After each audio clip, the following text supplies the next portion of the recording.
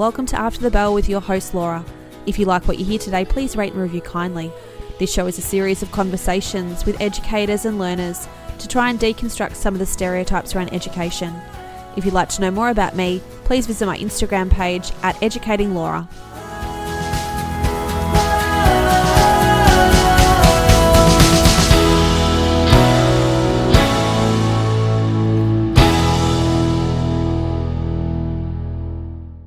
Hello, this is the Friday blog episode and I'm changing it up a little bit today. So usually I read the blogs in order in terms of the oldest to the newest, and I'm about 3 in. However, I wrote a new blog last night and I thought that it would be a really good opportunity to share it with you, considering it is very current and it is a reflection really on the kinds of things that I'm finding really interesting in the podcast and where my interest is drawn when it comes to interviewing. So I thought I would share this with you. It's really been bubbling away for a little while and I like to write in order to process, and so this allowed me to get a lot of those thoughts and feelings out. So here it is. Emotional, intelligent, not mutually exclusive. I've been podcasting for a month now, and the original urge I had for connection and community has begun to fade into the background to illuminate a greater focus. My interest in the journey of the individual and what influences impact us along the way. The more I talk to people in the episodes, the more I am pulled to what it was that crafted those decisions towards becoming an educator, the why behind taking the job, finding that passion or the desire for shifting a limiting belief.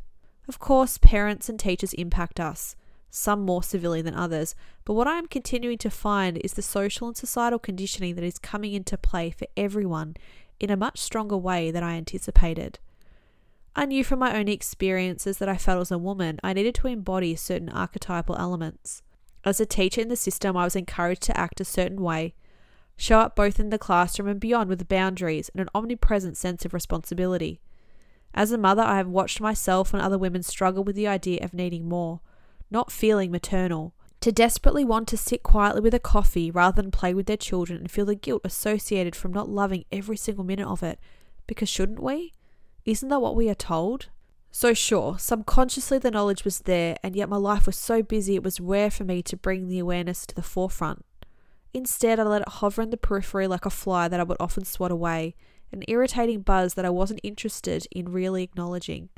However, the more interviews I do and the more stories I hear, it is so apparent that we are deeply and often negatively affected by the greater conditioning within our society.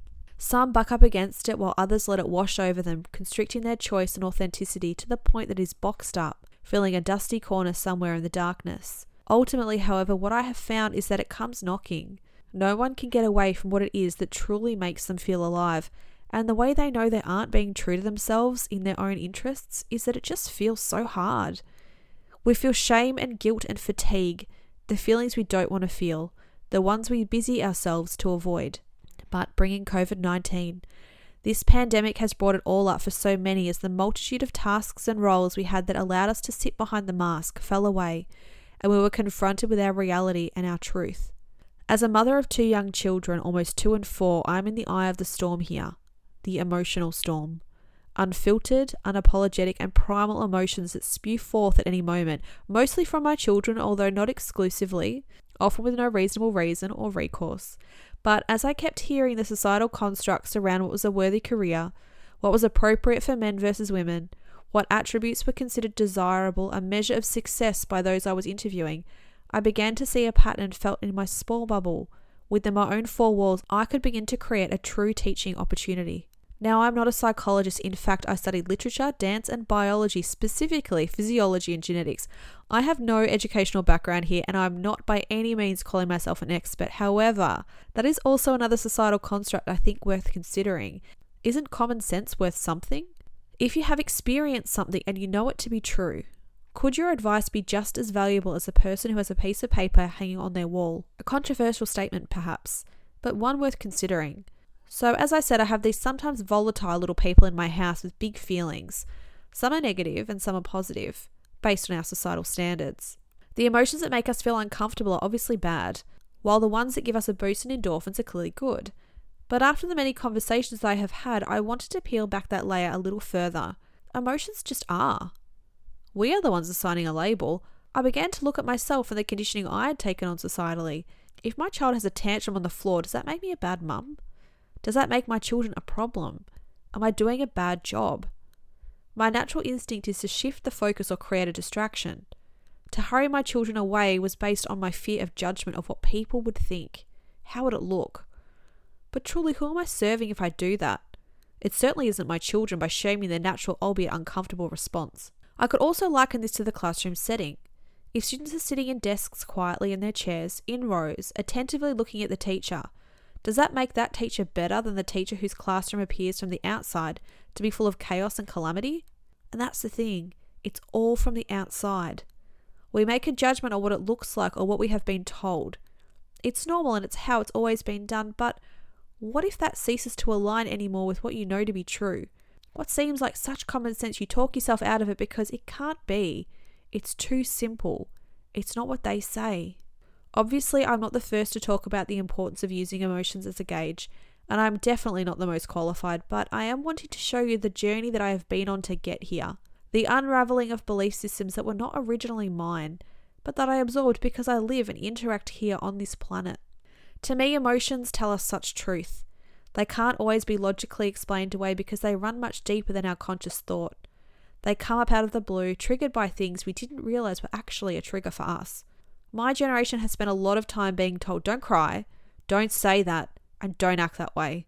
But what if all of these emotions, words, and actions allowed us to be authentically free, to see more clearly the path for us? Wouldn't it be beautiful to allow our children to behave that way? Hop on one foot if it felt good. Lie on the floor and thumb through a book, scream out of frustration without fear of judgment if that felt right, rather than telling them to sit down, open their books, and pay attention. I can't change everything, and in fact, I don't really know how. All I have right now is a microphone and I'm talking at you, trying to make sense of it all and hoping that I may create some sense or spark an idea in someone listening. I'm seeing in my own home, in my 4 little walls, that I can make a little change. I can encourage resilience and intelligence in a small way through allowing safety for my children in moving through their natural emotions rather than insisting they shut them off, rather than celebrating one feeling while shaming another. I'm trying to model the importance of feeling it all, acknowledging it all, and offering strategies to cope in the moments, those uncomfortable moments. I do this with the hope that it allows them to do that, but also hoping that my own brain will catch up. Fake it till you make it, right? If we want schools to be a place to foster learning, to ignite passion and to develop talent and interest, then I think there needs to be a shift. A shift that focuses on creativity, on personal empowerment, and the art of wondering. As I said, I don't have the how mapped out right now, but I do have the why. I can see it in everyone I have interviewed so far. I see it in my students, my colleagues, and those closest to me. We are served up so many limiting beliefs based on a system entrenched in tradition and convenience at this point. I am hoping that we as a community can put our heads together. Blame and divisiveness don't create solutions. This pandemic has shown us that. Let's all strive to give our students the best, to give ourselves the best, and to bust out of a system that is antiquated, despite the incredible teachers and leaders within it. Let these educators rise. Let the students be heard, and let's create a society that loves to learn, has the desire to better themselves, and is equipped for a future that may look very different from today.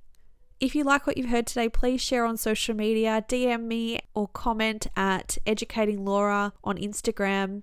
Hopefully this allowed you to resonate with me, understand where I'm coming from, and give some motivation for a greater hope for education. Thanks for listening.